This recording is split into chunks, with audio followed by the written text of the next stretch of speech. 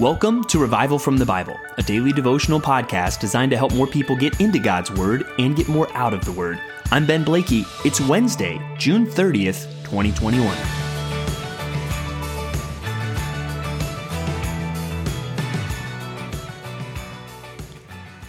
We often think of the Bible as a mirror. Thanks largely to what is written in the book of James, where it talks about those that hear the word and don't do it, being like those who look in a mirror and walk away without doing anything when they notice something that is off.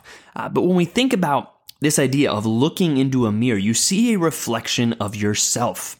Now, the Bible is a very interesting mirror because when you open up these pages, you don't literally see yourself. Often you're looking at situations and circumstances from thousands of years ago.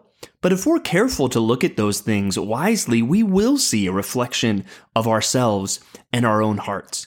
And we need to beware because as we look into this odd mirror of Scripture and we see these things that are old, it's easy for us to just look back at them or look down on some of the people that we read about, when in fact, we should be really checking this mirror to see what it is saying about us.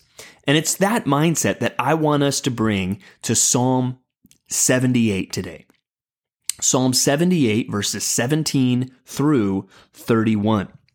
And so we're remembering this, going back to the beginning. He wants to pass things on to the next generation, but then he talks about despite all the wonders that they had seen, they forgot about God and they did not keep his covenant.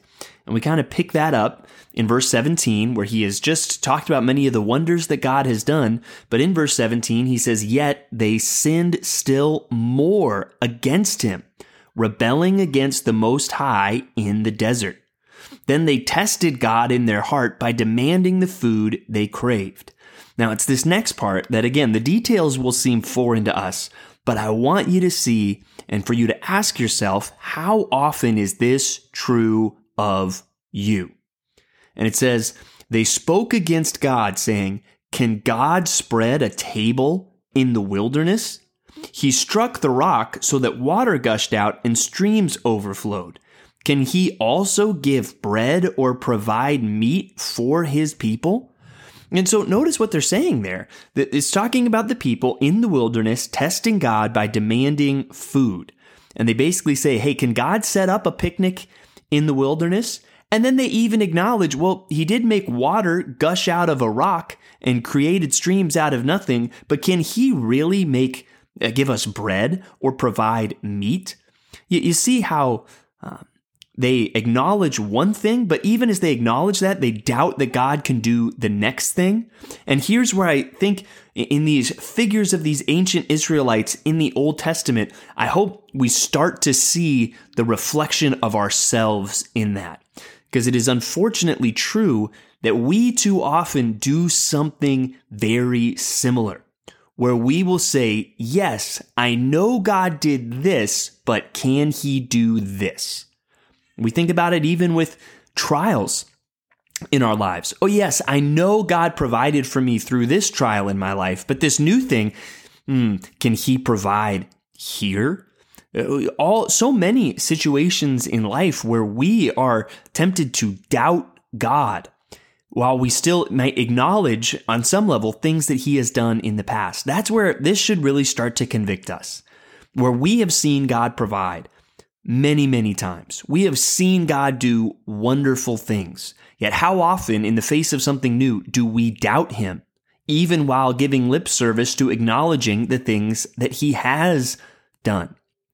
And how does God feel about all this? Well, verse 21 tells us, it says, "Therefore, when the Lord heard, he was full of wrath.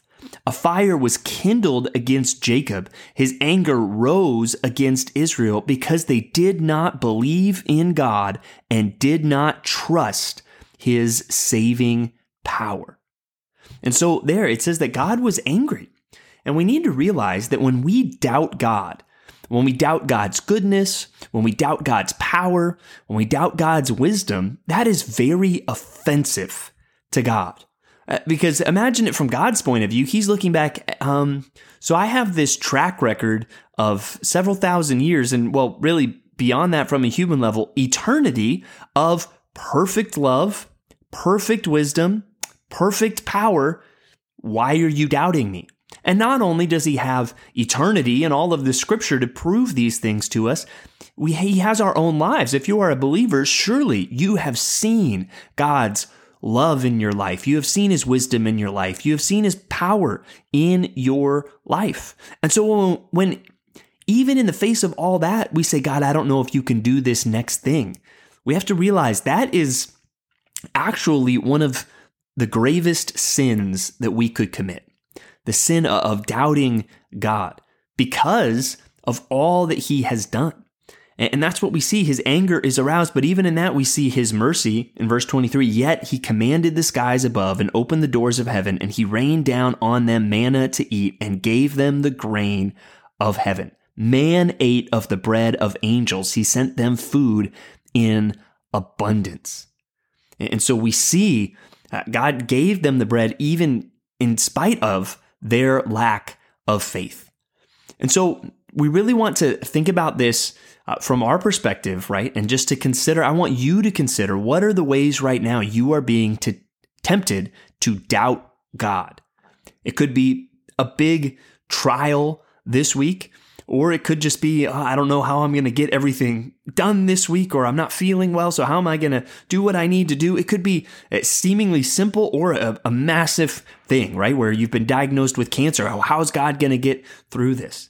And again, that doesn't mean that it's always easy. It doesn't mean that we can always see what God is doing, but we don't want to doubt God and basically say what the Israelites said. Yes, I know God did this, but I don't think he can do that. We want to have faith, and I hope this text challenges us in that today. Well, speaking of learning from the Old Testament and from Israel, let's go now to 2 Kings 13 and 14. And we're kind of deep in the throes of the divided kingdom in 2 Kings, where it's like, all right, here's another king. What's it going to tell us about this king? All of these different things. And it's easy to kind of start losing some steam or losing track of what's going on. Well, again, let's just have some simple reminders.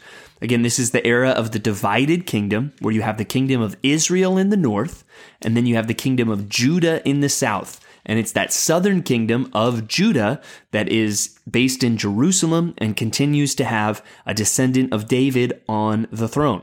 And one important thing to remember is all of the kings of the northern kingdom were evil kings. All of them.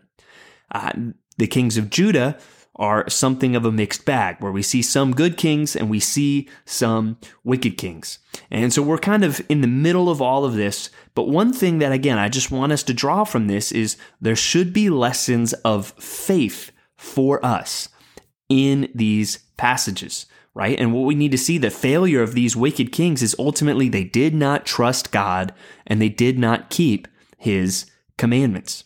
And even we see one interesting episode in our reading today when it talks about the death of Elisha.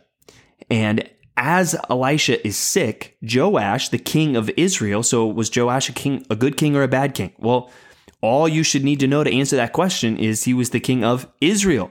All of the kings of Israel were bad kings. But still, he goes and he has some sense of connection to Elisha, because Elisha has done some amazing things even for the nation of Israel. And Elisha tells him to take a bow, and he takes a bow and arrow, and he says, draw the bow, and he opens the window, and he says, shoot.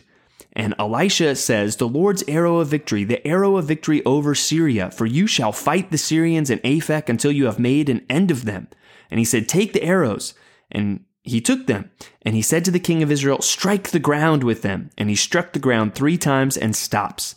Then the man of God was angry with him. You should have struck 5 or 6 times. Then you would have struck down Syria until you had made an end of it. But now you will strike down Syria only 3 times. And I want to suggest to you this really presents Joash, even though he had some level of respect for Elisha, he didn't really pay attention to the words of this dying prophet. He kind of went through the motions of striking the ground 3 times instead of a response, I think, that would have been more full of faith. And so that's an important thing for us to consider. Again, we want to trust God's promises. We want to lean in to God's promises. And in some senses, we want to go big on God's promises, not like this king of Israel here who just kind of went through the motions based on God's promises. Well, let's go to the New Testament now and first go to 2 Corinthians 13. We finish 2 Corinthians today. And remember, this has been a little bit more of an intense letter because there was a bit of a troubled relationship with this church in Corinth, where Paul has to address many things here. He has to defend himself. And even now you see some of him defending himself here in this last chapter. But then he says something very interesting in verse 5 when he says, "Examine yourselves to see whether you are in the faith. Test yourselves. Or do you not realize this about yourselves, that Jesus Christ is in you, unless indeed you fail to meet the test?" So here we see a command in Scripture where he is telling professing believers to examine themselves to see if their salvation is genuine. I always feel a careful balance needing to be struck here as a pastor because we see one clear problem in Scripture is people thinking that they are Christians when they are not. And I think that's one of the reasons why Paul writes what he writes here. But then as a pastor, I also know that I've talked with people that they struggle to believe they are a Christian when it seems on some level clear that they do trust in Christ. And so what do we do? How do we apply this? Well, I think at the end of the day, none of us should have something to fear in examining ourselves. And it's important that we examine ourselves according to Scripture and not according to our feelings. And I think that's an important thing that whatever side of the spectrum you might be on, and again, I can't see your soul, whether you are thinking you're a Christian but you're not, or on the other hand, you're struggling to believe that you are a Christian and to have that assurance when you actually are saved, you need to not so much trust your feelings. You need to lean more into Scripture. Because many people, they just have a feeling that they're saved and that they're all right, when if they really dug into Scripture, it would show them, no, clearly you are not walking in the light. You're walking in darkness. And then many people that struggle with doubt, their doubts really aren't based on Scripture. They're based on their feelings. So we shouldn't exempt anyone from this verse, and from time to time we should examine ourselves. We just need to be careful that that examination takes place on the basis of Scripture and not on our feelings. Finally, let's go to Luke chapter 2, where we finish the chapter today with verses 39 through 52. And here we see some amazing aspects of the incarnation of Christ. I mean, when we see this whole familiar episode where Jesus stays behind in Jerusalem in the temple, and when they come and they find him, and look at what Mary says, "Son, why have you treated us so? Behold, your father and I have been searching for you in great distress." And he said to them, "Why were you looking for me? Did you not know that I must be in my Father's house?" And so I think from an early age here, Jesus is showing an awareness of who he is and what his mission is. While at the same time, it says in verse 52, "And Jesus increased in wisdom and in stature and in favor with God." And man, how can God increase? And we have to admit that there are some mysteries to the incarnation. And we need to understand Jesus didn't lose anything. He didn't lose his divinity in the incarnation. He added humanity. And so as he added humanity, there was increasing. There were things he learned on a human level. There were ways he grew physically. And so we see all these things, yet from an early age, we see he has an awareness of who he is and what his mission is. And again, we see a key phrase as it talks about his mother at the end of verse 51, and it says, "And his mother treasured up all these things in her heart."